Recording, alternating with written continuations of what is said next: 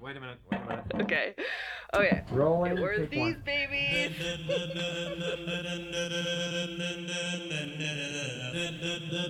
Is it going to be all right?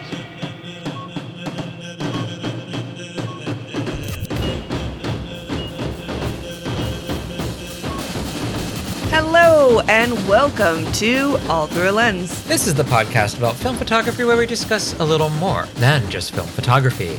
I'm Vanya. And I'm Eric. On this, our most holiest of 43rd episodes, we're going to talk about storytelling through photography. But before that, we'll be talking to Vanessa at Armadillo Tintypes, and our own Tiffin Sinclair will drop by to lay it all out for us. We've got zine reviews, the answering machine, and a couple of plugs, and so much more. But first, Vanya, how the hell are you?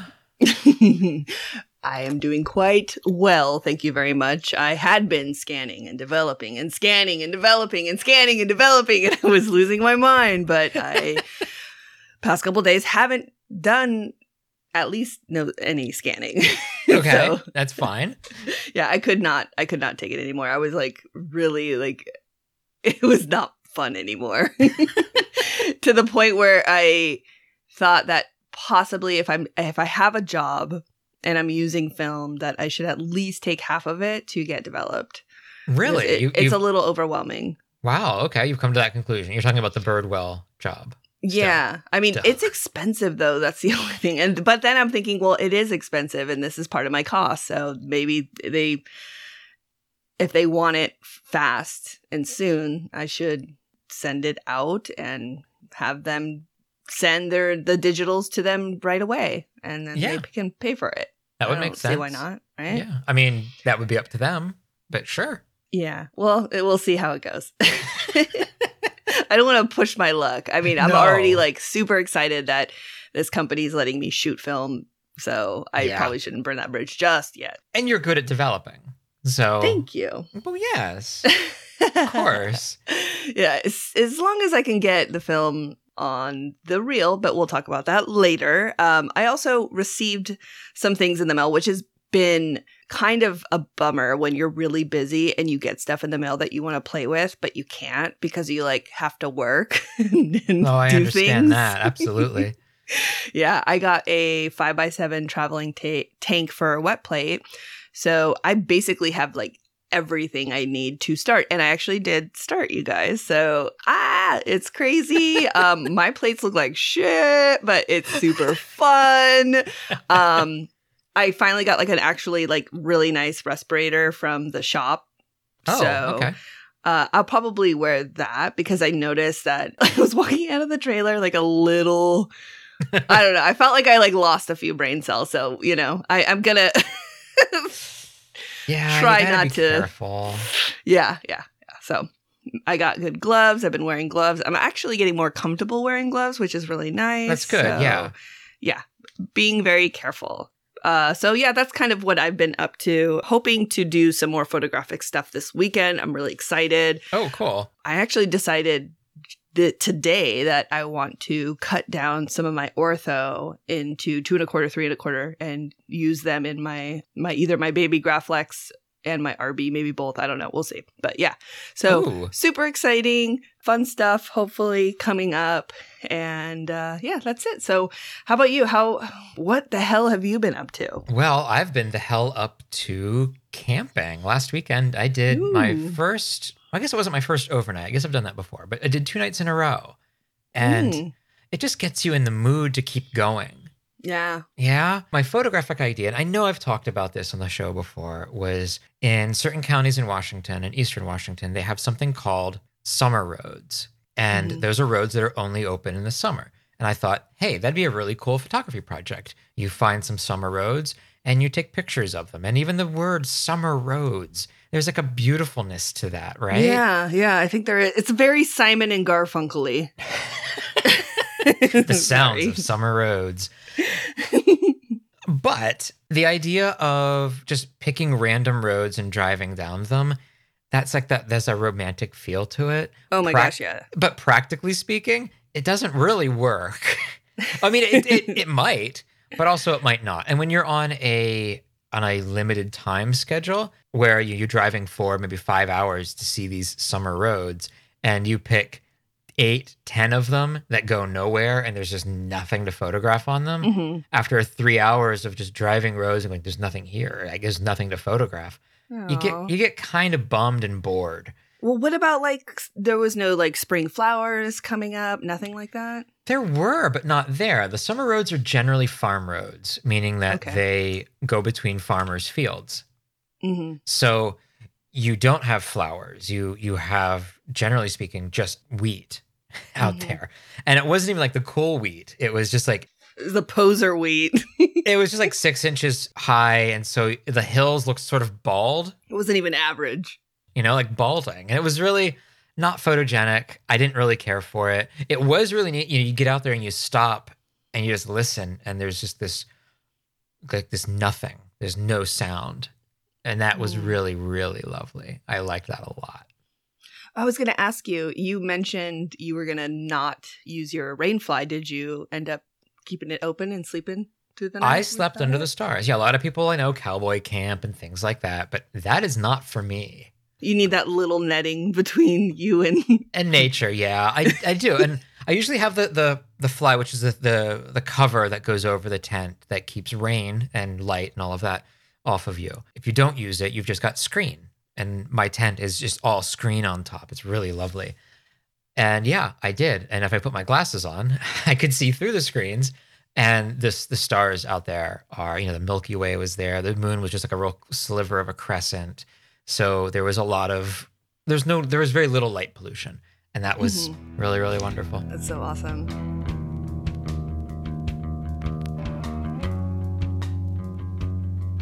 So before we get really started here, or before we get to the answering machine, I want to talk about something that we sort of talked about last episode. So earlier this month, Fred Sprinkle, aka Fred Sprinkle on Instagram, wrote an article for Emulsive called Death of the Amateur Photographer. Now, our dear Tiffin covered the bulk of that in the last episode, but there was some things that Fred said towards the end of his article that I wanted to address. So in his last paragraph, Fred understandably laments not only the death of the amateur photographer, as he puts it, but also states that the artistic photograph is on life support. And while I generally agree with pretty much everything he said in the article, I'm not sure I can follow him down the path of the artistic photograph being nearly a relic. Honestly, I think it's kind of the opposite, at least as far as film is concerned. And I don't know if he was drawing that line there. I'm not necessarily into that personally, but a lot of people do crazy stuff with digital too. That's very artful. That's true. Turn people into mermaids and shit. Sorry. So that's your idea of art. It's like, I don't know, turn people into mermaids. Yes. Okay, fine. I'm cool with that. Actually, turn anything into other animals. You remember when I got like super obsessed with like hybrid animals? And I was like sending you like a ton of them all the time. Like Animorphs? Yeah, like a pug and a horse. So it had like a pug face and like a horse body, and it was like a horse or something. Like, I don't know. I really like those. That's fine. I don't know if that's what we're talking about, but I guess it is. I'm not going to be the one to say that's not art. That's not going to be me here. That's like a whole other conversation. We'll talk about that later. I hope so. So when there was only film, like in the 80s and 90s and well before that, almost no film shooters, because everybody shot film, almost none of them would consider themselves takers of artistic photos. Mom taking pictures at the soccer game, probably she wouldn't consider those art, and that's fine. Mm-hmm. But now I'd say it's pretty damn close to all film shooters. Like everybody who's shooting film now would kind of say that, yeah, I'm doing something artistic with this. People feel inspired by film today in ways that pretty much nobody has in the past. And I think it's because of digital, people feel drawn to film as in an artistic way that I don't think has happened before. People have been drawn to film for artistic ways, but not because of digital. And so I think more people are being drawn to it that way. So even if we're talking about photography as a whole, both film and digital, I'd still say that the number of artistic photographs is greater than ever before. We're just producing more pictures, essentially. And I'd probably say there's more artistic photographers as well. Mm-hmm. This is mostly because photography is more accessible to people than it really ever has been before. Yeah, and I feel like this is the moment where I could say bad things about like selfies and all these things, but honestly, like I've come to the conclusion that if someone's really into photography and they're taking pictures of themselves just to get practice with it, or even and then that they venture out of that and they decide that they really like to hold a camera and then take pictures. Like if a phone gets you started and taking pictures on your phone and then you decide to like progress from there, then I'm all for it. Yeah. I kind of feel like it's not that I'm a super judgmental person, but I do feel like I have definitely been a little bit judgy with like people that like if you look at their profile, there's like a lot of pictures of themselves.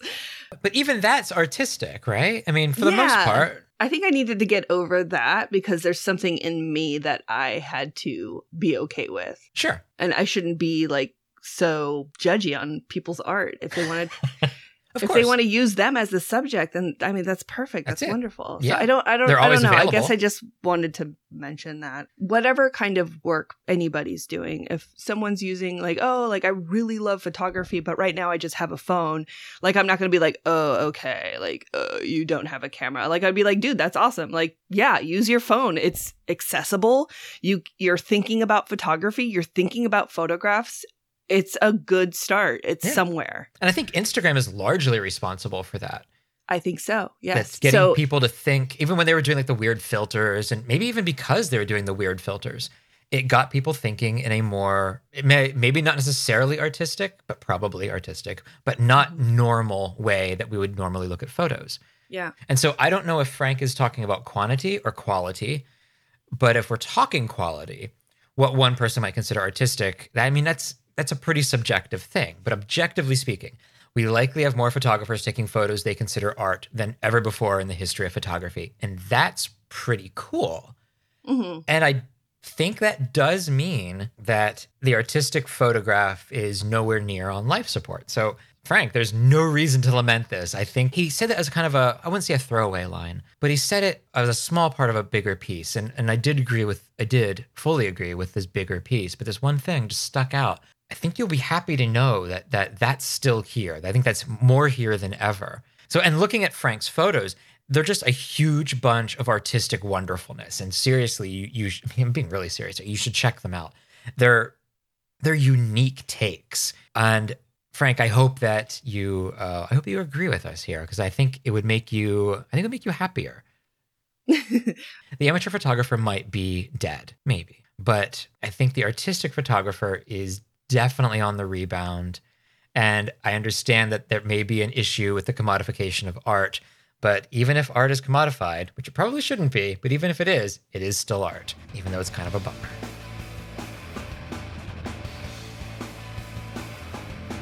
Each episode, we pose a question to our listeners. In turn, they call us up and leave us a message, giving us their insight, answers, and hopefully silliness.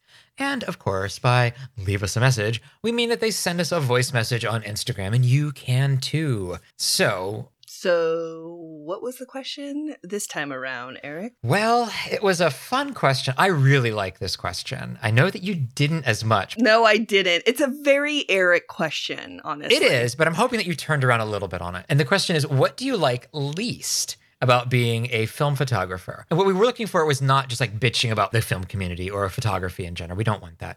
It was an inward-looking question. And I think our listeners who responded in droves to this one, I think they saw that. And so the answers that we got kind of too many replies and too many voice messages. So a few of them did have to be left on the cutting room floor. And it wasn't because we don't like you. It was just because, there's only so many hours in a day. Can I push the button now, please? Push the button, Frank.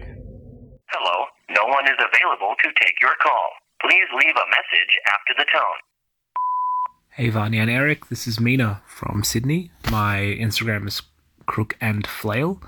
I'd have to say that the thing I don't like the most about film photography when it comes to myself is I can't seem to master Sunny 16. I can sort of get it when it's exactly sunny and it's exactly 100 ISO film and f16. But the moment one of those variables changes, I'm just lost, and out comes my phone light meter. Thanks for everything. Speak soon. I don't think there's anything wrong with pulling out your phone and remetering, but yes, I do agree. Sunny 16 is not always the answer. You can put it on Sunny 16 on a sunny day and, shoot the wrong way into the sun and it's going to look like shit, so. I actually have a little bit of practical advice here, which is rare for me. So if you've got, this isn't true for every lens, but if you've got a lens and you look down and you set it for, 1/100th, 1/125th of a second and f/16. So it's a sunny day. It was a sunny day, but now, it's a little darker. It's a little cloudy. You want to open it up for 2 stops. You want to do 2 stops more light. You just hold the shutter speed ring and the aperture ring together and move them together. Yeah. 1 2 click stops. each. Mm-hmm. The same way. And they will... Watch out for snakes. Shit, that's not good advice. That's bad advice. I just fucked with your aperture. Never mind. Okay, I don't have any practical advice here. All right, let's move on. Next question. Hi, this is Stuart Webster from Sheffield in the UK. My Instagram account is analog_Sheffield, spelled the English way. The least favourite thing is trying to decide which camera to take out and put film in. I'm down to about 12 now. I've had probably 2 or 3 dozen over the last year. But they all offer different things. I have an Icoflex that I've not put any film through yet. I've got a Yashica mat that I've also not put any film through yet. So it can be tricky to decide which of these beauties to take out. But hopefully we'll get to shoot them come the summer. Enjoy the programme. Take care. Bye. So honestly, I kind of feel like this is like the best kind of problem to ever have. Like in my mind, I want to have like a bunch of like old types of cars and I want to have the same problem. Like, oh my gosh, okay, so it's sunny, but like what car should I take out today? So you want to be Jay Leno? Is that what you're saying? Oh God. I guess so. No, the other guy from New York. I think he has cooler cars. That one guy from New York? Yeah. Okay, cool. A lot of the advice we get from photographers who have been around a lot, and maybe that's us now, maybe we're getting older. Not yet. Soon you'll limit it down to just 1 or 2 cameras. Are you at that point yet? Hell no. Oh my gosh. I'm not a hoarder, but I am definitely a collector of things, which is exactly what a hoarder would say. But I like the mechanics of old things. I like to collect things. I like to display them. So yeah, it's going to be really difficult for me to have just 1 camera. That's just not going to happen. I'm not going to fight that either. I'm not a minimalist. It's not that I can't get rid of them. I give cameras away all the time. And when it's time, I'll definitely give a couple away. Like when I did this last photo shoot, I didn't take the RB67 and I was kind of sad a little bit. Like I felt like I was missing my RB. Oh, absolutely. Yeah. I think I'm there. I think I'm getting close to there. I mean, obviously I'm never going to do 1 camera. I don't think that's practical, especially since I'm shooting 120 and 4x5. That would just be incredibly impractical. But I think I'm really close to that. For me, it's just the RB67 when it comes to medium format. I took the Graflex 2.3, the Morla camera, for those who remember the conversation a few months ago. I took that out with this camping trip that I did, and I didn't even load it. Are you serious? Yeah, it wasn't because I don't like shooting it. I do enjoy shooting it, but it was just kind of like, I'm pretty happy just shooting the RB. I don't feel the need to load another camera. I was going to take the 6x9 Brownie, the box camera, and I didn't because I just didn't feel the need to do it. I did feel the need to bring the RB67, and I did feel the need to bring both the Graflex Crown Graphic and the Chamonix. Mm-hmm. So those are the needs that I felt before going, and the whole time I didn't feel a want of anything else. I wouldn't false renunciation or something. I wouldn't just give everything up or give all the cameras up just because you should be focusing on 1 camera.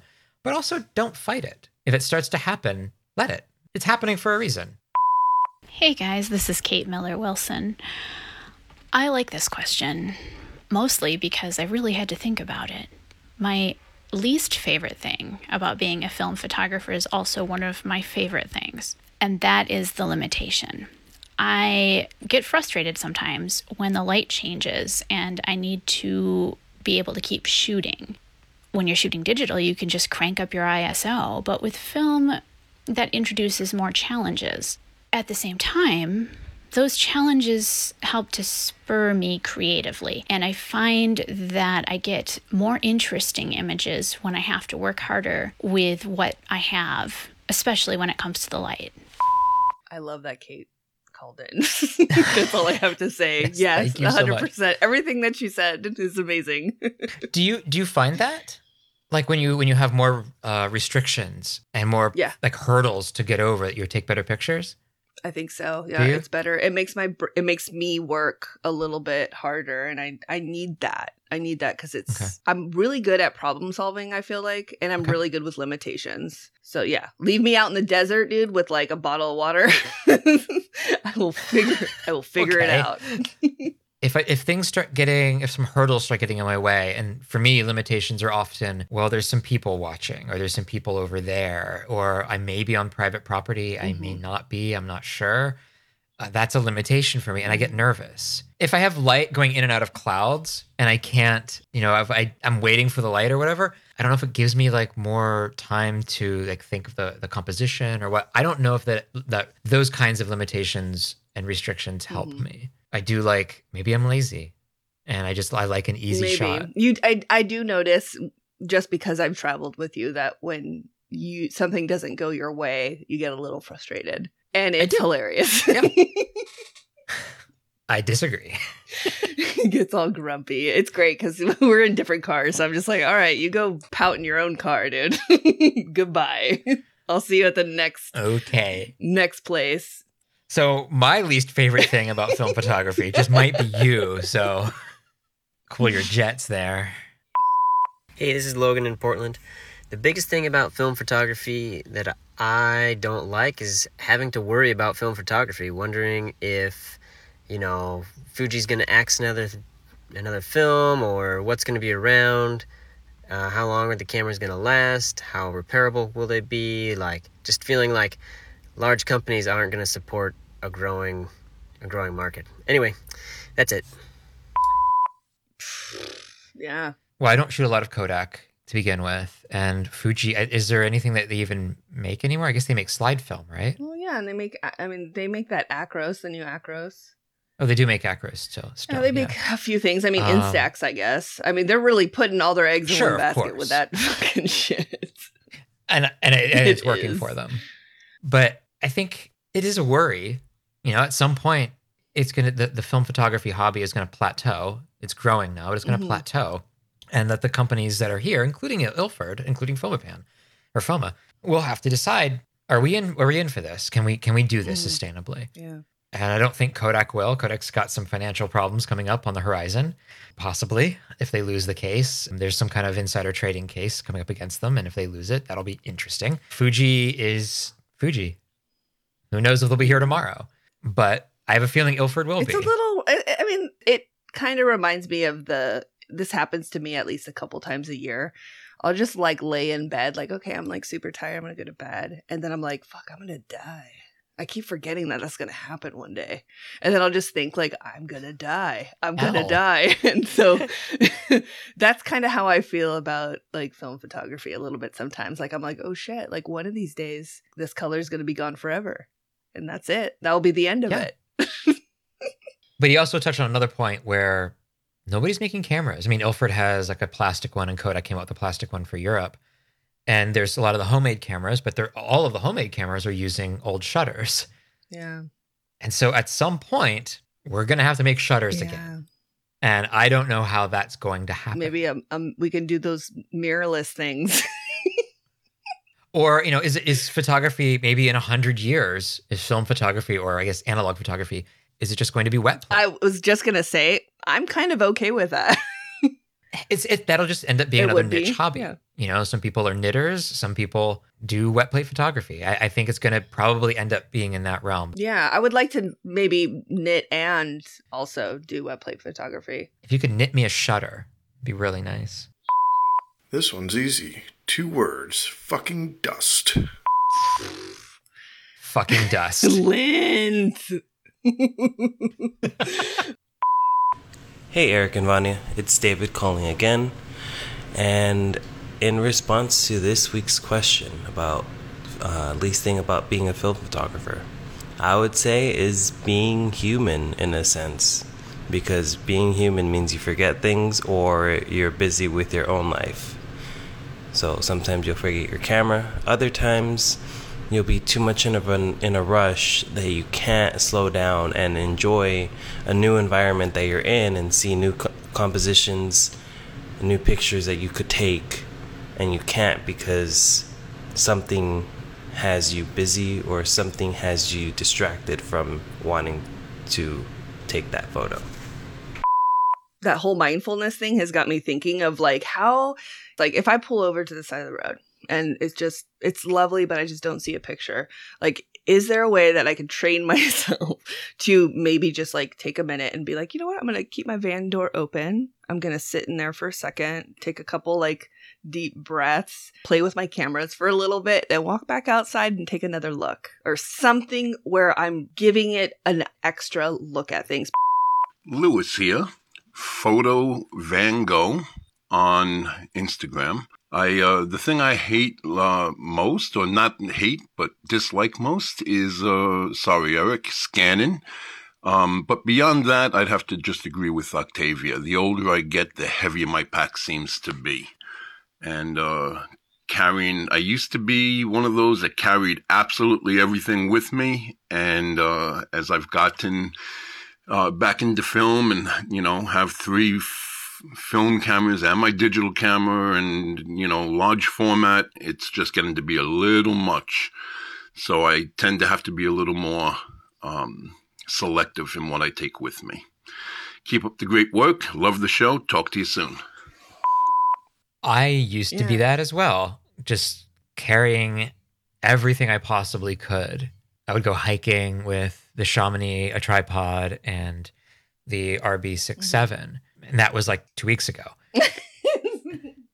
But prior to that, I would go hiking with the Chamonix, or even the Intrepid, the RB67, a tripod, the Mamiya 645, and maybe a box camera, probably the Savoy. Oh, and I'd probably have Canonet around my neck. It was a bad decision. And it was such a good decision to scale it back to the incredibly light Chamonix and RB67. Yeah, yeah, those are very light cameras, definitely. It's so stupid to go hiking with those. Hello, photo friends. This is Nick Toro Jr. What is the least favorite thing about being a film photographer, or just a photographer in general? I just see the world in a mental viewfinder. Like everything, I see the world like being framed. And when I have a camera, that's great. But like when I'm just hanging out, like, man, I just, you know, I want to be able to turn that off sometimes. It's like everything becomes photographable. And sometimes you just got to chill out and enjoy the moment. Yep. Yeah, it must suck to always see photos everywhere. I get what he's saying. You have that urge to bring a camera wherever you go. And we're told, bring a camera wherever you go. So when I was camping this past weekend, I went for a little walk after I set up my tent, and I didn't take a camera. Nice. I was like just having a really wonderful time. Probably nothing to take a picture of, and I'm glad that I didn't see anything. Actually, there was a really nice sunset over the lake that I was camped next to. I didn't have color film loaded, so I was like, I could shoot this, but it'd be in black and white. If you want to enjoy your sunsets, just shoot black and white. So thanks everybody for calling in. We really appreciate it. I think that's about it for all we got for you today.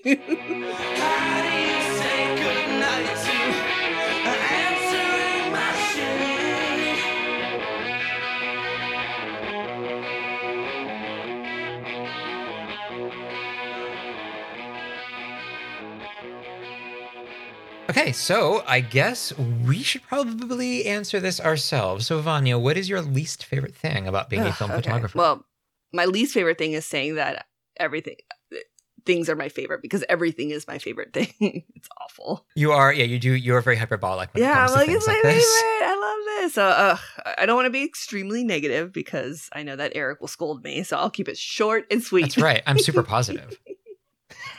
My least favorite thing would have to be loading film on reels. Yeah, I you're am bad at so this. bad at this. And the problem is it's my hands. I have clammy ass hands. This has been something I've dealt with my entire life. Again, I've said this before, like I was a gymnast and getting on the bars. Like I remember standing by the chalk, just like chalking my hands. I was chalking my hands and then putting on, the covers over my hands too. And another thing that was like extremely embarrassing for me was walking across mats that were kind of like that vinyl, because you could see my little sweaty feet like marks. Cause that's just, I was like, I'm just, I don't know, tons of moisture like comes out of my hands. It's so, I can't stand it. It's been something I've had to deal with my entire life. I can literally stick my hand out and think about it and I'll start to beat up and sweat. Well, you're getting more used to wearing gloves because of doing wet plate. Do you think you could maybe use gloves and load film at the same time? I don't know. I don't know about that. Maybe. But for the most part, it has to be, I like to load film early in the morning when it's cool outside. Mm-hmm. It's ridiculous. Makes sense. I gotta put some soft, soothing music on for myself, light a candle. And yeah. I see. I'm not sure where this is going. No, I have to make sure it's not hot outside. If it's hot, I'm going to be hot. It's going to be sweaty. My film is going to get super sticky and I'm going to get frustrated. And let me tell you guys, with the 220, holy shit, it is like a nightmare in there. It is terrifying. So yeah. Well, you did allude to this a little bit before. I get super frustrated with myself, and that usually comes with memory-based things. I have a really horrible memory, and my brain often like flips things around on me. It does it all the damn time. It's incredibly frustrating. It's why I sometimes meter a scene to be shot at 1/8 of a second, but end up exposing the shot for 8 seconds. And for some reason, I always catch it at the exact moment I press the shutter button. So it's longer than 1/8 of a second, but I usually won't make it to 8 seconds because I'm just too busy cursing. And if you're shooting with me and you hear me exclaim, "Oh, fuck," it's more than likely because of this. And it was right after I pushed the shutter. I don't really lose my shit. I don't have an anger problem. I don't flip out or anything. And I'm pretty level-headed. And I do remain calm.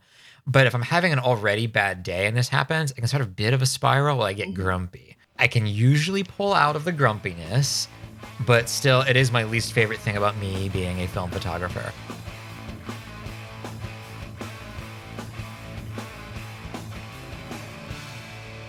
Yo, what up, my dudes? Tiffin Sinclair dropping in to get a little something off my chest. Like many of you, I'm a camera hoarder. A hoarder of cameras.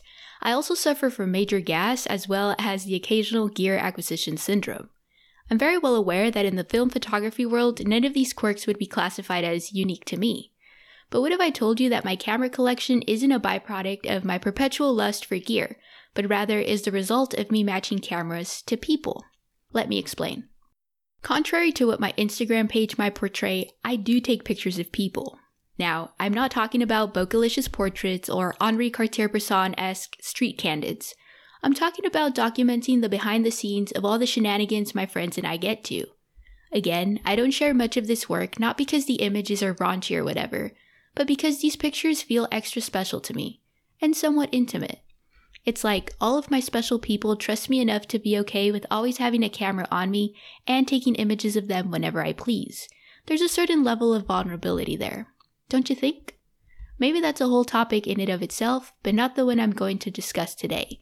What you want to hear is how I go about matching cameras to people. It should come as no surprise that a cool cat like myself has a somewhat eclectic friend group. All of my buddies are different, which means that the things I do with friend B are not necessarily the same I would do with friend A. I noticed early on in the game that I would pre-select my camera for the day based on the person I would be spending time with. For example, if I'm hanging out with one of my beach bum pals, I'm more inclined to sling the Minolta Highmatic over my neck. It's inexpensive, so I don't have to worry too much about it when I leave it out on the turf when I set for the surf. It's a point and shoot, so I know I won't have to fiddle with the lens as I'm trying to take a picture of them because they just look so happy as we're riding our pennyboards down the Strand. And it has a flash, so I know I won't miss any special moments after the sun has set on a perfect day of buds being buds. If I'm spending time with my outdoorsy friend, you know I won't be taking the Mamiya RB67, but rather the Canon AE1 because it's somewhat rugged, yet small enough, and the 28mm lens that has basically been soldered onto the body will allow me to do two things. One, capture more of our beautiful surroundings. And 2, photograph my friend blissing out because they are spending time with Mother Nature. You should see how tenderly they smile when we hike up to our favorite lookout point. When I look back at the images I've made, I notice that I've never seen them smile so genuinely before. And it's moments like those that confirm that the AE1 is the right camera for documenting our time together. Now, this next camera is my most recent acquisition. I purchased it exclusively for using it with someone that holds a very special place in my heart. I realized all my other cameras were just not cutting it with spending time with this special person. I tried everything in my arsenal. I once used the Hasselblad because I wanted to capture them with the epic 80mm planar, but no. Just because time seems to slow down when I'm with him does not mean it slows down in actuality, so I was missing shots left and right. I tried the X700, but an SLR was just not the play, because it just seemed a bit bulky, and again, it just wasn't fast enough. A point and shoot didn't give me the quality I was after, so that was a fail. I finally decided to take the plunge and invest in a rangefinder. Nothing fancy like a Leica, because I did not want my main focus to be whether or not I'll ding the camera. I wanted my main focus to be them, not my gear. And I was looking for something that would provide me with a seamless shooting experience so I wouldn't necessarily be taken out of the moment. So I purchased a Canon P to use with them and only them. It's small, quiet, and unintrusive, and it has enabled me to capture their very hyperactive essence without missing a beat, even though they make my heart skip one. Oh! Anyways, at the end of the day, gear is just gear. But the cameras on my shelf have become an extension of my loved ones, and each one has a very special memory attached to it. If these cameras could talk, the stories they would tell. Until then, it's my job to tell a story with them. That's all for now, folks. Handing it back over to Vanya and Eric for some tin type talk. See ya!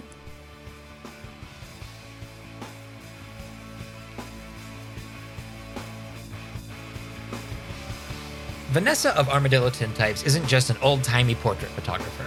She also produces wonderful landscapes, capturing moments and memories with her unique blend of silver, light, and heavy metal.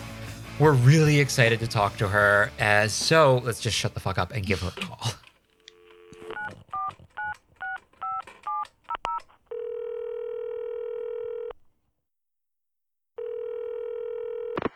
Hello. Hello, how are you? Doing great. How are you? I'm good. It's so great to see you guys. Yeah. I have a very needy dog today, so you might hear her whining in the background. That's completely okay. Okay, so I guess we can start off by asking you just to tell us a little bit about yourself, what kind of photography you're into, how you got into this. I am a photography dropout from college years. So at the time that I was going to school, it was becoming pretty apparent that digital photography was going to take the stage, and I could not be less interested.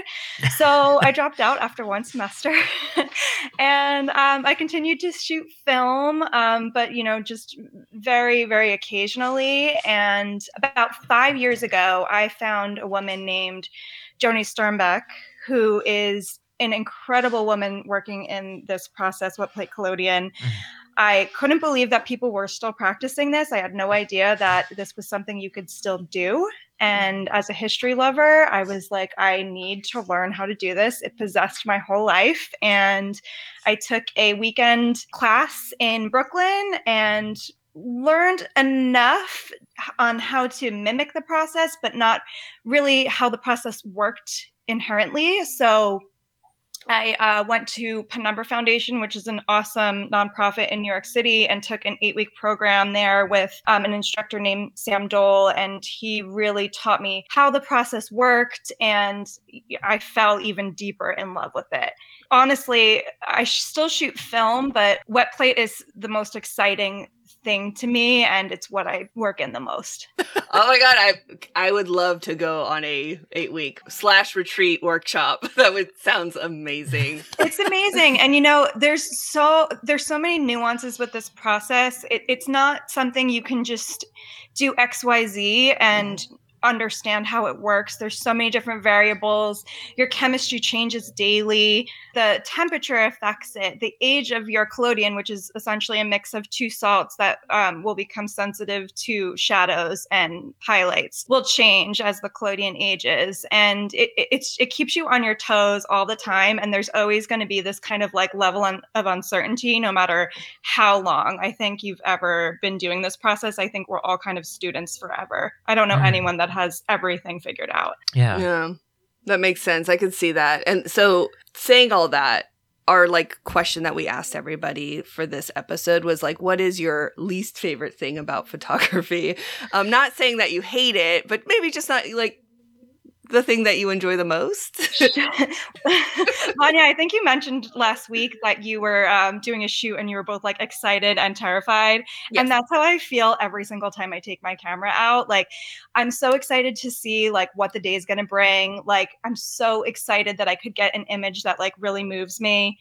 But I'm also terrified that I'm not going to get anything, or my darkroom's going to blow off of the table, or like my silver is not going to be up to snuff that day, or my collodion bottle is going to explode. Beyond all of that technical stuff, like sometimes you just don't get anything. And it's a huge time commitment with wet plate and with film, of course. But it's such this huge time commitment. You're basically taking a half an hour just to make one image, maybe 15 minutes to a half an hour, or you're hiking like a mile and then you're so excited and you realize you've forgotten something, or you don't get anything. And it's heartbreaking, just like film, like, except it takes a little bit longer to realize that you've incurred the heartbreak, I guess.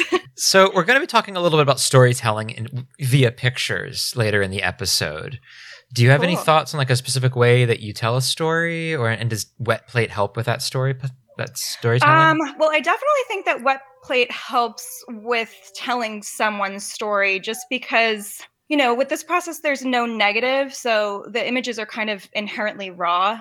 You can't really fake anything. So it's quintessentially the person's as they are. Yeah. We can't make anything up. We can't edit. It just is what it is. But I think, and what I've been kind of exploring more now, is when you add the element of a person's relationship to their landscape or to their home, the storytelling element can completely change, right? So, maybe I'm at someone's home and I'm taking their portrait with their dog, who they're very close with, or they love to garden. I see a rake fallen over in the background. Maybe I'll take them to that area to shoot. Like it's something that might seem like really inconsequential and mundane, but like a watering can that's kind of like fallen over, or like a rake leaning up against the wall. Like these things like inspire me as far as like telling someone's full story, because I mean, those little things are a part of their story, whether they're important or not. It's a watering can, but it's important to their story. Yeah. Right now, I guess my main goal is just to like get a beautiful image of someone in a way that they feel like invokes their own kind of like spirit. And that's good enough, I think, for now. Yeah. But I definitely would like to have like a clearer message for like a body of work, which I don't think I have yet.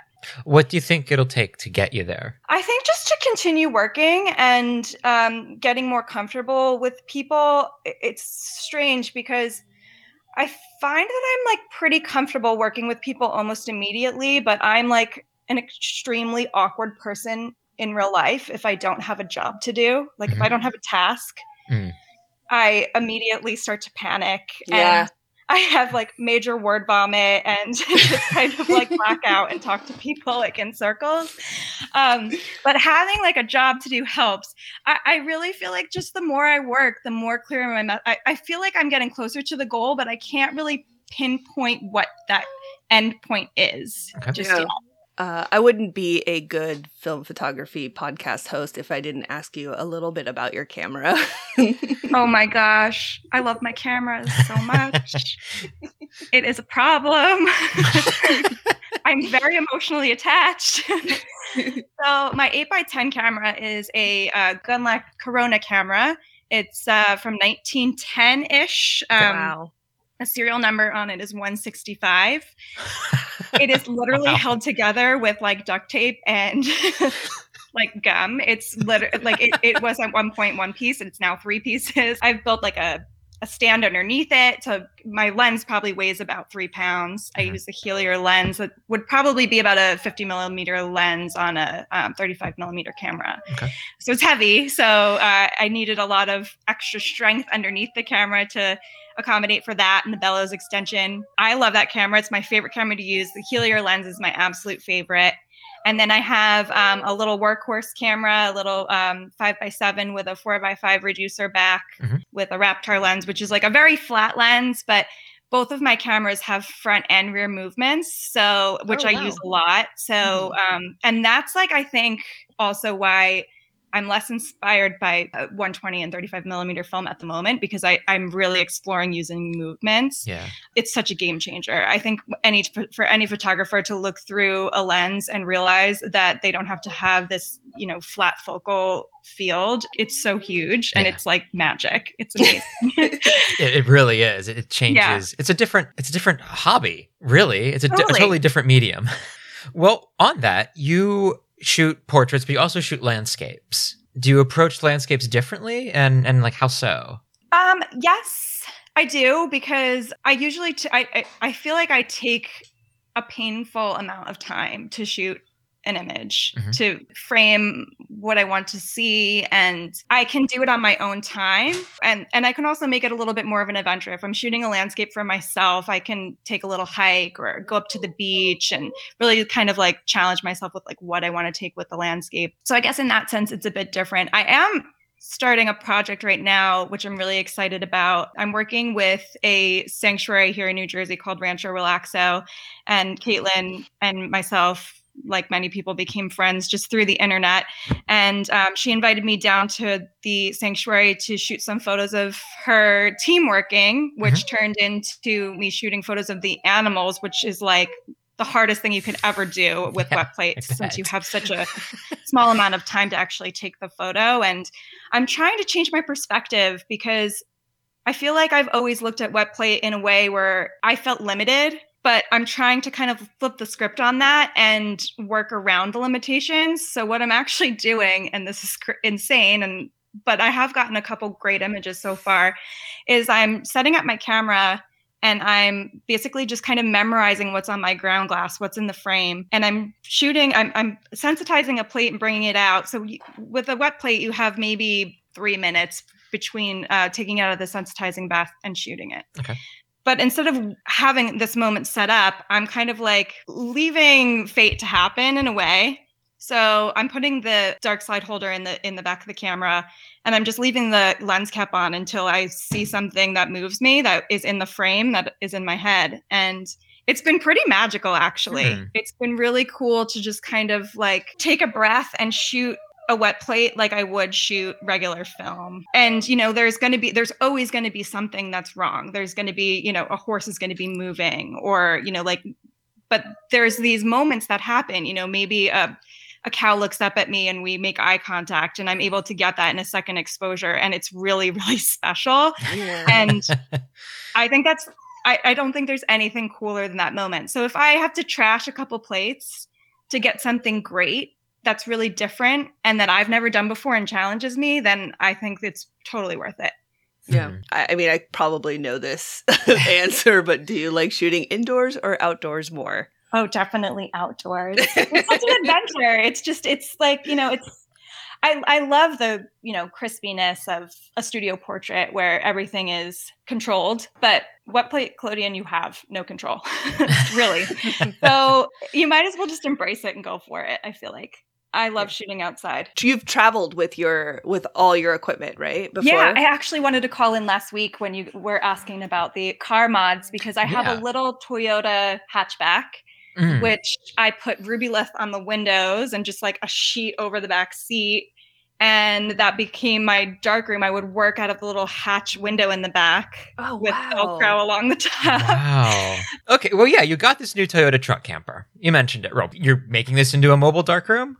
Yes, I am. So that actually wasn't the original intention. I travel for my day job pretty rigorously from Maryland up to Maine, up the coastal route. And for the last 4 years, I've been doing that out of a Toyota minivan, which I also camp in. I hate hotels. I'm just much better in the dirt. Yeah. So I camp out of the minivan, and it's not the most comfortable way to travel. So I started looking at these little monsters. They're so awesome. It's a 1986 Toyota. I think it's called a Sunland Express, but it's basically like a very, very small camper, RV. Like it's a drivable little RV. Yeah. It's great. It's got it's got a bathroom, which will become my dark room. Again, like I'm just going to slap some ribbolith on the vent. So I'll have a light source, and I'll have it will be totally safe for me with the ribbolith over it. And I'll just put a curtain over the door. I've got my running water. That's really all it takes with wet plate. You don't need a ton of space. So that'll be easier, and I'm going to be much more comfortable. So I'm excited. Yeah, that's awesome. Thanks. It's been a lot of work. It's like, oh, the roof's leaking here. Now the roof's leaking here. So that's basically what I've been working on. But I'm actually taking my first trip to meet up with, I think you've had Megan Carson on the podcast before, right? Yeah. Yeah, so I'm meeting up with about 5 other women that are working in wet plate. One of the girls' names is Margaret Musa. She's out of Milwaukee, and she's hosting us at her family's cabin, which I believe are in the Iron Mountains. So we're going to spend Memorial Day weekend there, and I'm super excited. Margaret I've met already, but I'm super excited to meet Megan and M. White and a couple other girls that are working in this process. Oh my God, I got chills. That sounds like a dream. How exciting.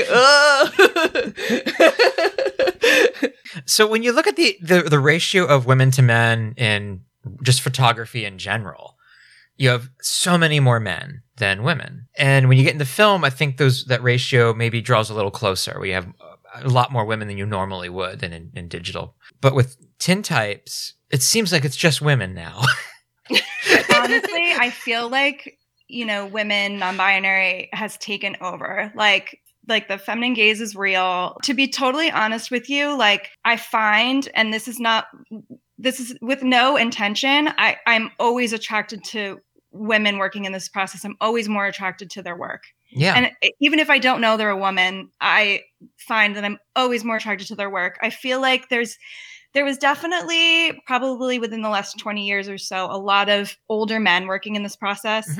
Some of them are making really beautiful work, but I don't feel like anyone's really pushed the boundaries to exploring more with this process until this group of women has kind of unearthed themselves. And we're all inspiring each other to do better things and take better pictures and learning from each other. And it's really special.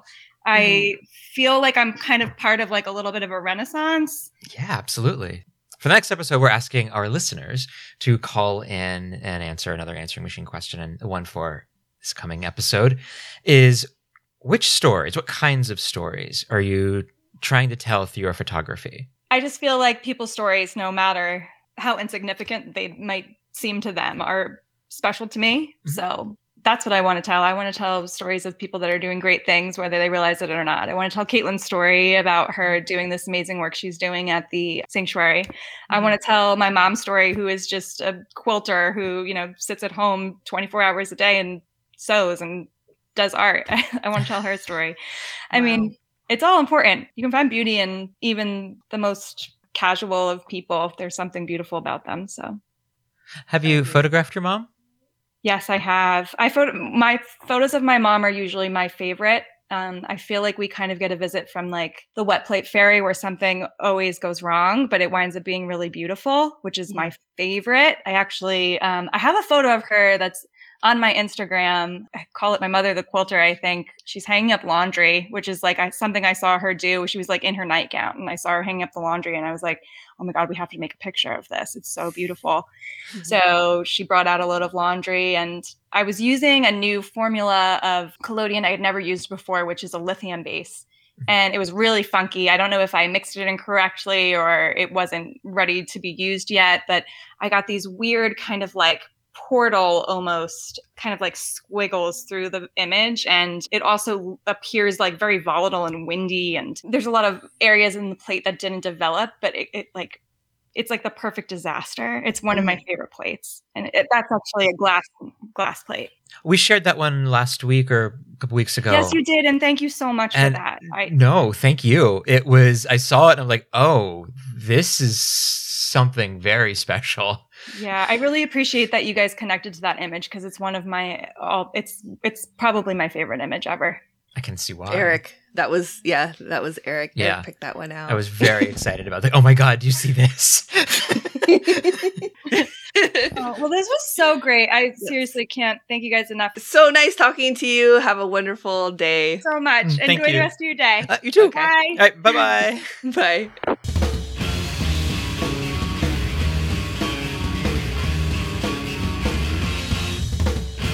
Storytelling is a universally human thing. It's a trait that spans cultures, continents, and oceans. If there's one thing humans all have in common, it's death and stories, and often stories about death. When we think of stories, we think of the written word. But that encompasses only the last 5,000 years of our 300,000 years as humans on Earth. Storytelling, that's an oral tradition, most likely dating back to the very origins of language, say 100,000 years ago. But before that, pictures were used to tell stories. So, in many ways, pictures, and thus photography, is perhaps a more natural way for us as storytellers. Or at the very least, it's neither a foreign or new concept. What's new is the camera. I mean, relatively new. And that's what we're talking about today, telling stories with our cameras, with photography. But first, let's just get a big definition out of the way. How are we defining a story? Well, let's Google that. let's not Google that. Okay, fine. A story is a narrative. It's a way to relate an event or experience so that it might be understood by someone who wasn't there. Stories don't necessarily have to be true. These events could be fictional or partly fictional. And so that's our working definition. We didn't go to Merriam-Webster or anything like that for it. I think we can just all kind of figure, this is what we're doing. It's not the best, but here we are. So then, what is a story in relation to photography? Basically, it's the same thing, but just take the words out, I guess. It's a visual representation of an event or experience. Yeah. It doesn't necessarily have to show the action or thing that happened. It just should be implied. Sure. So there's a lot of gray area here. It could even be argued that every picture is a story. In fact, that's the old chestnut. A single picture is worth 1,000 words. And I guess I could show you 1,000 pictures worth hardly a single word at all. But point well taken. And for this specific discussion, we're going to be talking about photos telling stories on their own, not used as illustrations to clarify or decorate one of those newfangled word stories. And finally, we're not doing how-to. There are ridiculous amounts of information and YouTube videos that cover that, and you can literally get lost in all those. So go for it. So from here, we're not talking to you. I mean, we're talking to you, obviously, but we're not telling you how to do something. We don't know. So I guess before we even get into the background of where stories and photography came from, do you have a story about stories? I mean, do you tell stories with your photography? I do. Okay. Like purposely? I do. Sometimes, but not exactly. Because honestly, everybody has a story. So my story is in the water. So if you look at my pictures, you can see, okay, well, she's swimming in the water. This is part of my story. This is part of my life and what I do for the love of swimming. Yeah. Surfing and just enjoying my life in many, many ways. And photography is definitely part of that enjoyment as well. So I do kind of feel like there is a story involved in everybody's work, but I don't necessarily feel like all of my work is telling an important story. Okay. It's just telling my story. Sure. How about you? What do you think about? You know, when we first talked, I don't remember who came up with this idea. I think it was me. I think it was. And so good job. Yeah, well, my first thought was I don't do this at all. This is not what I do. I'm not sure how I'm going to talk about it. I can't research this. You know, I can find some how-tos and all of that, but that's not what we're doing. And so going into this, I was just like, this is dumb. I hate talking about this. I don't really want to talk about it. It's about as interesting to me as talking about art. I don't like it. But I think just over the past week or so thinking about this, I think I've come to a lot of conclusions that we'll get to. But it's been a kind of interesting and cathartic experience for me. So I'm kind of excited to get into it. So let's get into the background. Photos didn't start out as stories. I mean, not intentionally anyway. It was just science, just trying to figure shit out. I think the first use of photography to tell a story, and this is kind of accepted, is photojournalism. And that seems to have started, or at least had its seeds started, in the Crimean War, which was a war in Europe that Americans don't know about that happened in 1853. Yep.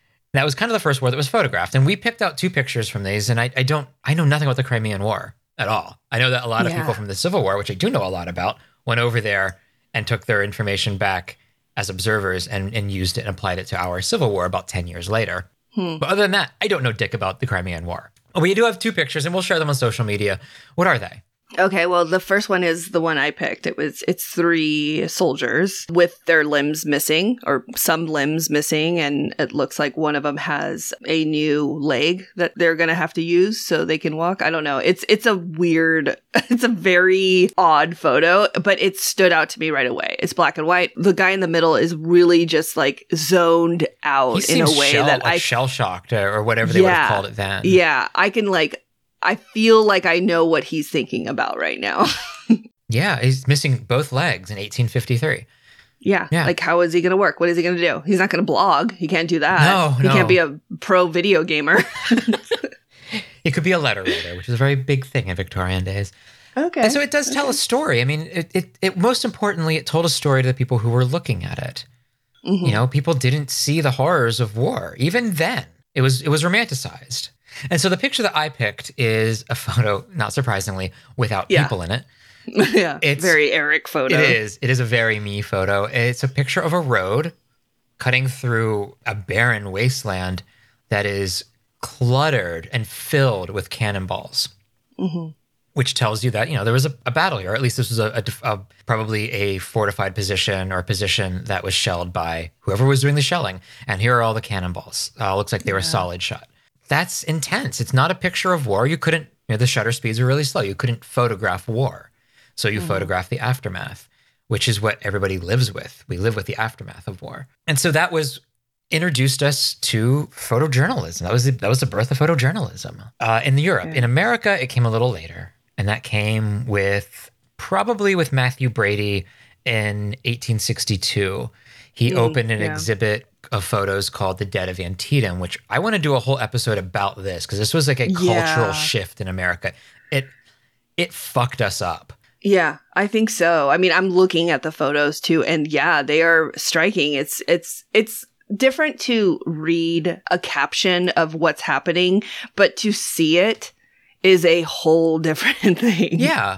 And like in Europe, war was very romanticized, especially early Civil War was very romanticized. The South especially romanticized it, but the North did as well. Most of us have probably seen Ken Burns' Civil War documentary where it's just photos of dead guys and dead guys and dead guys. And that's these are these photos. People didn't see, you didn't take pictures of dead bodies. The memento mori thing didn't happen until after the Civil War for the most part. So we didn't photograph dead bodies, and especially didn't photograph dead bodies in situ with their arms tossed about in unnatural ways. You can tell these people aren't sleeping.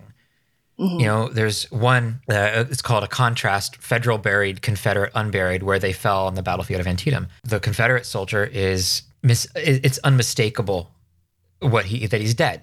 There's nobody would sleep like that. Yeah. And the other picture of the bodies next to the caisson in front of the Dunker Church, they're all just strewn about. Yeah, they're just littered wherever. And this was a few days after the battle that Brady got there. So these have been out in the sun for a while.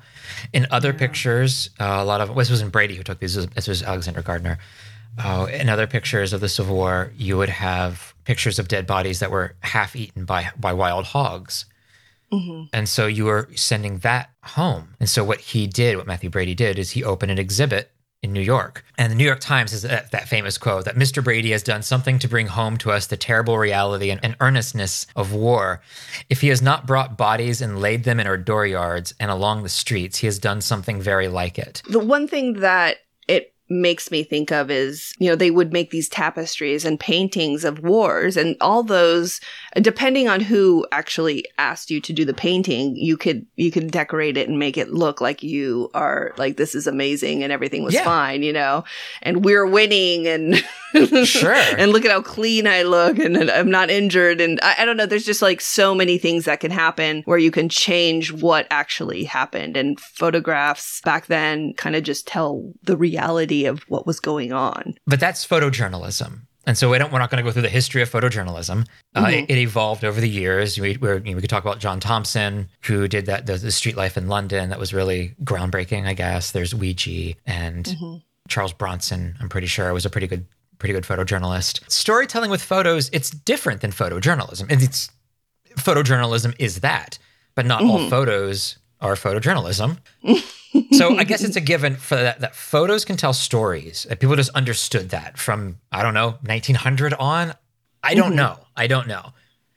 But we're going to go from that and smash cut right into telling our own stories. Yeah, and trusting yourself to be an honest storyteller. Yeah, and when we started talking about this, you and I, we decided to kind of just like brainstorm, like what exactly can we do to trust ourselves to be honest storytellers? I think that's a good question. Like what is it? Like what does being an honest storyteller even mean? Especially since stories can be fictional. Exactly. So honest like, to who? What? And honestly, everybody works differently too. So it may be different than you and I do things. Yeah. And this would be you because I don't think this way. So this is all kind of new to me. Yeah. Well, I'm a big time daydreamer. Yeah. So I'm not. Yeah. So I think that's my ADHD, but so we wrote down like visualizing a story in your head, taking notes, maybe some places, emotions, and all that. And I think this really sounds like a project, but I don't think we're talking about doing a project.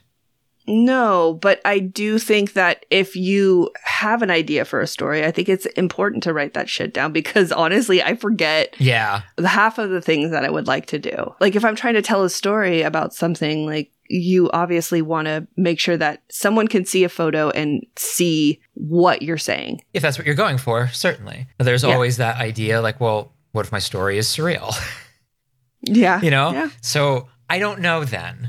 Then good luck. Then fish. There you go. Then fish. So there's camera choice could maybe be part of the storytelling film. Think, yes, it's incredibly important. You're going to tell a different story, context T2, than you're going to have with like an 8x10 camera. So you got to figure out which camera is the best tool to tell the story, I guess. Well, okay. So I guess I can kind of talk because I've already talked a little bit about, really trying to get into my portraits project and really start taking pictures of people. And I'm using a camera from 1910 on purpose. Like that is part of it. I don't necessarily think it's just film photographers, but photographers in general like to pick out certain things, whether if you're a digital photographer, a certain lens or whatever, if you're a film photographer, a certain camera or a certain type of film for the grain or no grain. That is definitely like a huge part of our art. Yeah. And I like that. That makes me so happy. Stories are very often, and the traditional story is very often linear. You have a beginning, you have a middle, and an end. That's probably less important with photography, I think, because I think we're getting a lot of ideas. Like a picture is an idea more than anything. It can be very direct. It can be a very specific idea. It can denote the beginning or the middle or an end of something. I'd be hard pressed to tell you if there's a beginning, middle, and end to any of my photos or any of the series of photos. Well, sometimes I'll get an idea and there's a little bit of a story behind it, but I'm not thinking like a story. I'm thinking like, well, will this photo look good? Or more importantly to me, will I enjoy taking this photo? I disagree. I think I always try to be a little bit encouraging for you to go back to the Nez Perce project because that is a big story. Yeah. Okay. And I think that would really help with this. Because you're following the trail. You're following the road. This is a story of history that was very important. You're right. That we should talk about. Yeah. I don't know. How do you feel about you telling that story, though? I mean, that's always a big problem, isn't it? I'm a white guy who has no connection to the Nez Perce people. And it's not really my story to tell. But I'm also not trying to be the definitive source for this story. I'm photographing their story because in a lot of places, you'll go and you'll see the Nez Perce have already interpreted these things. But I can photograph it and show it to other people. At least I feel it's important that people visit these places, that people go to these places, and also to give access to people who can't reach these places, because some of these places are pretty far out there. Yeah, definitely. I went to a few of the places with you. You did. And just just being somewhere and visualizing what they were going through, trying to go back to their land. And I mean, it is such a touching and sad story. Looking at these places, you know, like crossing the Yellowstone River into this canyon with horses and people. Like, I really want you to restart it. So I have told a story before. I laid it out. I mean, this was this was definitely the most organized photography thing I've ever done and probably ever will do. Longtime listeners will understand what happened to that, but I do think I should go back and try it again. Yeah, maybe I next think so year. too. I don't know how you guys feel. I'm a 38-year-old woman, went through the public school system in the United States, and I feel cheated a little bit with history. I feel like they've whitewashed things, and I don't feel like they told us the truth. They didn't tell us the whole story. No, and so not. when maybe it's just the details were too much, but I really think it's important to say like the truth, what was happening, what was going on. Yeah. I feel a little bit betrayed. That really sucks. It does. And that's one of the things with photography and these things is I knew that the Nez Perce War happened. That was really my knowledge of it. So when I was preparing to do this story, I learned so much. I mean, this is a historical story, but any story that you're telling, if it's not like fully your own, you're going to learn so much. You're going to learn about the place that you are, the thing that you're shooting. You're going to learn about yourself. You're going to learn about your camera. With this, when I was actually doing it, I learned my endurance and my car's endurance. I learned that a cow will hit your car if you're driving by it. That's a thing that will happen. Yeah. There's lots of things you can learn through photography and through telling stories. I like the idea, the romantic idea of not preparing and just going down this road to see what's there. And maybe you can get a good picture. But I think preparing the story, I think you will maybe get a better feel for what it is to be a storyteller, maybe? I don't want to say that going out there and being, for instance, when we were talking about this, another thing that happened during quarantine, I was like going nuts. So I would put a mask on and I'd go for a walk. And this is when we were like, had to stay home, but I have dogs. So I was like, I'm going to walk my dog around the block just to get out of the house. I'm going crazy. And I'd bring my camera with me. Those pictures are all shit. I mean, they're not great pictures. But if I gave a little bit of background to it, it's like, well, yeah, I took these pictures because I was going insane. I was crazy. This is like during the pandemic, and this is what I did to keep myself sane. Yeah. So, I mean, technically, that's kind of a story too. Well, there's a story there. Absolutely. So that brings up a good point. How do we tell these stories? Now, I do zines. Yes. Well, the Nez Perce was meant to be a book. We could do shows or something online or not at all. And I think that goes to project then. I'd say so. Yeah. Which project is going to help you tell that story? I think it's just as important as the camera and the film. And the idea is, how are you going to tell this story? Through photography, yes, but what medium? And I choose zines. I really like zines. I don't know if it's just I get them out there quickly or what, but I feel very comfortable with zines. I've never done a show. I have, and it's exhausting because you are like literally standing there telling your story or telling the story of the photos. But I think in the art world, it's really like important to make sure that people know that there's some thought behind these and they're not just like snapshots because you will not get a show. Yeah. So there is a little bit of maybe some snobbery to that. Oh, definitely slightly. there is. That's one of the reasons I was really hesitant to even talk about this because it just sounds pompous. And I don't want it to sound like that. With stories in photography, just like stories in the written story, does the viewer matter? Like when you're shooting, do you shoot with the viewer in mind? Well, we're all taking photos because we like to take it, but obviously, like, I'm trying to get a good composition. I want it to look pleasant, unless I'm purposely trying to make it unpleasant. I think I do certain things specifically because I do want it to be pleasant for the viewer to look at. Okay, I'm sure I do. When I take a picture of a train, I know one person who's going to be very happy about that. Bob. Who's that? That's Bob. I thought it was me. Oh, and Vanya. Vanya also will be very happy about that. Yes. Thank you. Okay, well, how about this? Does the photographer matter? In a way, no. To the viewer, I don't think that a photographer should matter. I kind of feel like it does a little when we were talking about Nez Perce and like, is this your story? Yeah. Okay. Yeah. So I right. kind of do feel like the photographer matters Okay. in some instances. Yes. Like, is this appropriate for you to be telling? Fair enough. I absolutely agree with that. Oh God, that's very situational then. Yes, because I think if it's just regular photography, if you're telling your own story, I think the viewers are going to end up kind of writing or dreaming up their own stories while using your photos as illustrations for them. They'll read things into your photos that you didn't think of. I think they're just as valid as whatever the hell you thought of. So yeah, it is important that it's on film.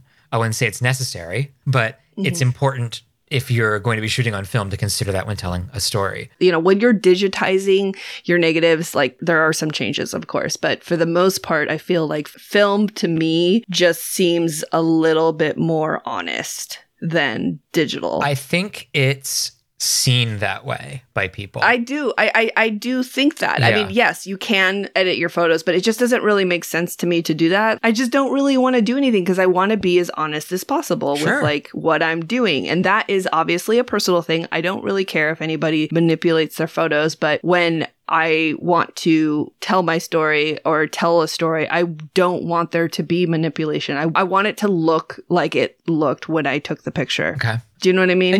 I do know what you mean. So I feel like that is important to me. Yeah. With digital photography and Instagram, you know, we're telling stories with our own feeds, whether we like it or not. And I think a lot of people know that and will say like, hey, guess what? Just to let you know, I'm pretty fucking depressed and I've been going through some gnarly shit. I post the good stuff, but you know what? I'm going to post some bad stuff too, because I need you to know that I'm actually a human being too. And everything's not perfect.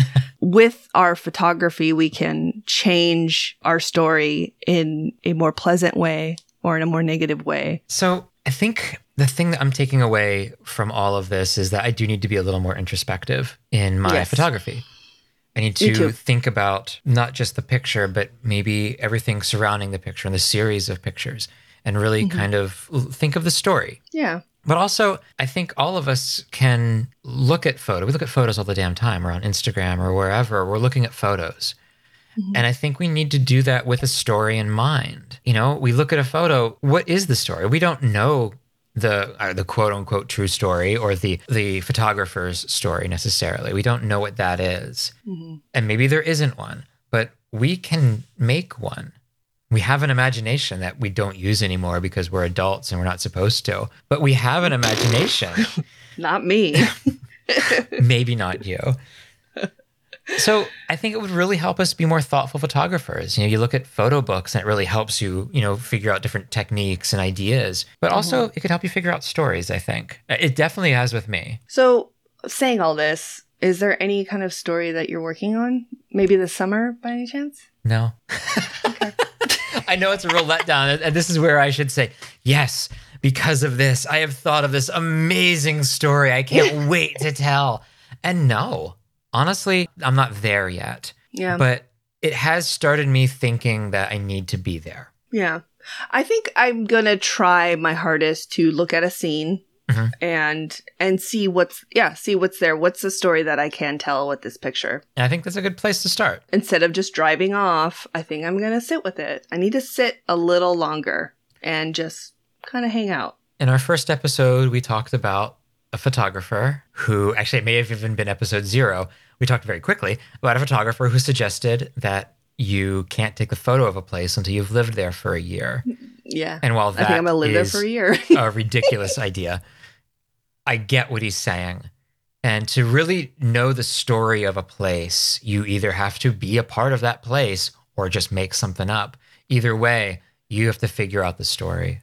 It's taken us 43 episodes to understand what he was talking about. But yeah, I do definitely understand what he's saying a little bit more now that I've been just a little bit more thoughtful with things, because it is like we are visitors in landscapes a lot of the times because we don't live there. Yeah. But so I guess all we're really asking of ourselves and you by default, since you're still listening, is that we want to be more thoughtful photographers. And I think telling stories is maybe a way to do that.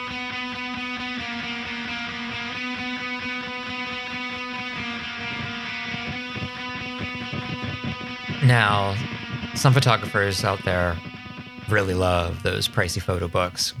We do too. But we love zines maybe just a little bit more. And not because they're cheaper. Well, probably because they're cheaper. But they also, I think zines tell a more concise story. Zines are like short stories, where photo books are like novels. And who can make it through a novel these days? So we've got a couple of zines for you today. What have you got for us, Vanya? I have Surviving Winter. Half-size zine. Okay. Surviving Winter is a half-size zine. It's made in the deep freeze of winter of 2020, 2021 in Buffalo, New York. He mentions driving 5 to 10 miles out of Buffalo. I was actually quite surprised how incredibly vast and open the landscape was. I've never experienced this type of landscape, especially in the winter. I've never been to Buffalo, New York. Maybe one day I will. Is there buffalo there, by the way? There is not buffalo there. Damn it. Sorry. Okay, there probably was at some point, though, right? No, there were never a buffalo in New York. Then why would they call it that? That doesn't make any sense. That's a very good question. I grew up in a place called the Buffalo Valley. There were never any buffalo there. But there were tall tales about, was it like Luke Sweatland killing the last buffalo. There was never buffalo there. But go on. Oh my goodness. Another story. Another story. That wasn't true. Okay.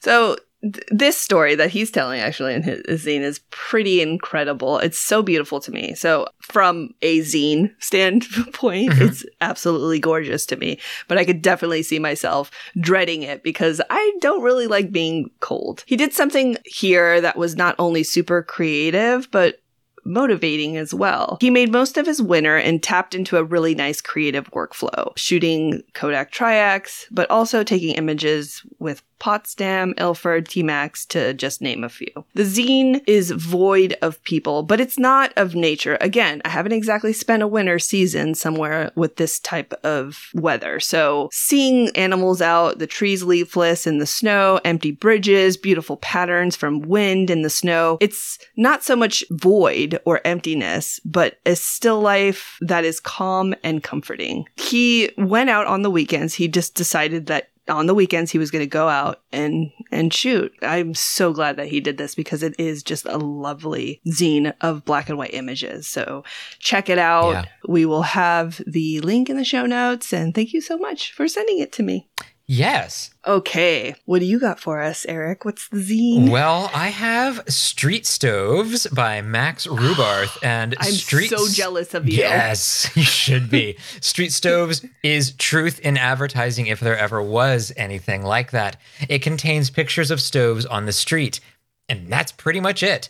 You'd think that this would be repetitive or boring. Hey, I wonder what's on the next page. I bet it's a stove. Oh my God, it is. But no. It's not at all that. First, I really appreciate the cover. Mm-hmm. It's got this assorted images, 1980s style cover art. Assorted Images was a design company run by Malcolm Garrett, who did most of Duran Duran's early covers, as well as Simple Minds, Thomas Dolby, Level 42. I don't know, Max, I don't know if you know any of this or if you were just like, this looks sort of cool. But it's very much a Malcolm Garrett looking cover, and I'm there for it. Thank you. Anyway, the zine shares glimpses of the relatively short blip of time that stoves spend between the kitchen and the junkyard. Well, probably not that short, because some of these look like they were sitting out there for a while. A good number of these stoves, they're really the same stoves that I had in a billion shitty apartments. You know, they're white, they're featureless. There's nothing all that great about them. They really show that companies like GE and Whirlpool, they just don't give a damn about their customers until they can drop $1,000 on a stove. Something I've never been able to do. I really think this zine is a zine that you should see. I know I say that a lot, but fuck, I just like zines. So anything we tell you to get, just get. Yeah, Street Stove. I have to get it because I'm jealous that you have it and I don't. Oh, it's wonderful. And I think it's a limited edition, so y'all get to it. You can get it at doitforthegrain.ca. That is Canada. Or contact Max at Ponytail Boy, where boy is spelled B-O-I-I-I. Or maybe it's Ponytail Bow 3. Or the third. Anyway, the link will be in the show notes. It's mostly color and goes for $10 Canadian.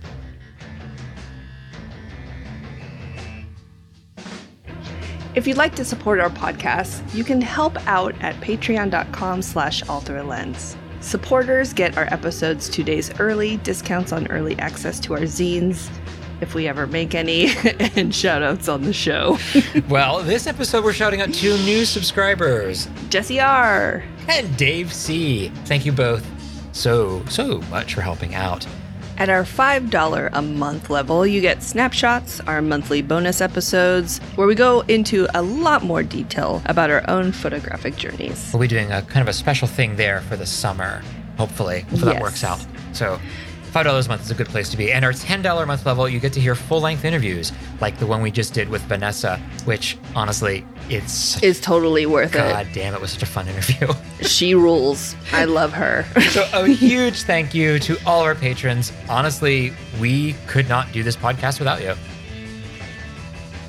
And that's about all the podcasts we have for you today. So just a reminder, we'll be taking the month of July off, and we'll be back in August with a bunch of new stuff. So you got 2 more main episodes, and we'll probably be sprinkling dev parties throughout the summer, throughout July, and we'll just keep doing dev parties, I'm pretty sure. Is there anything else you have to say? Yeah, actually I do. Oh my God, what is it?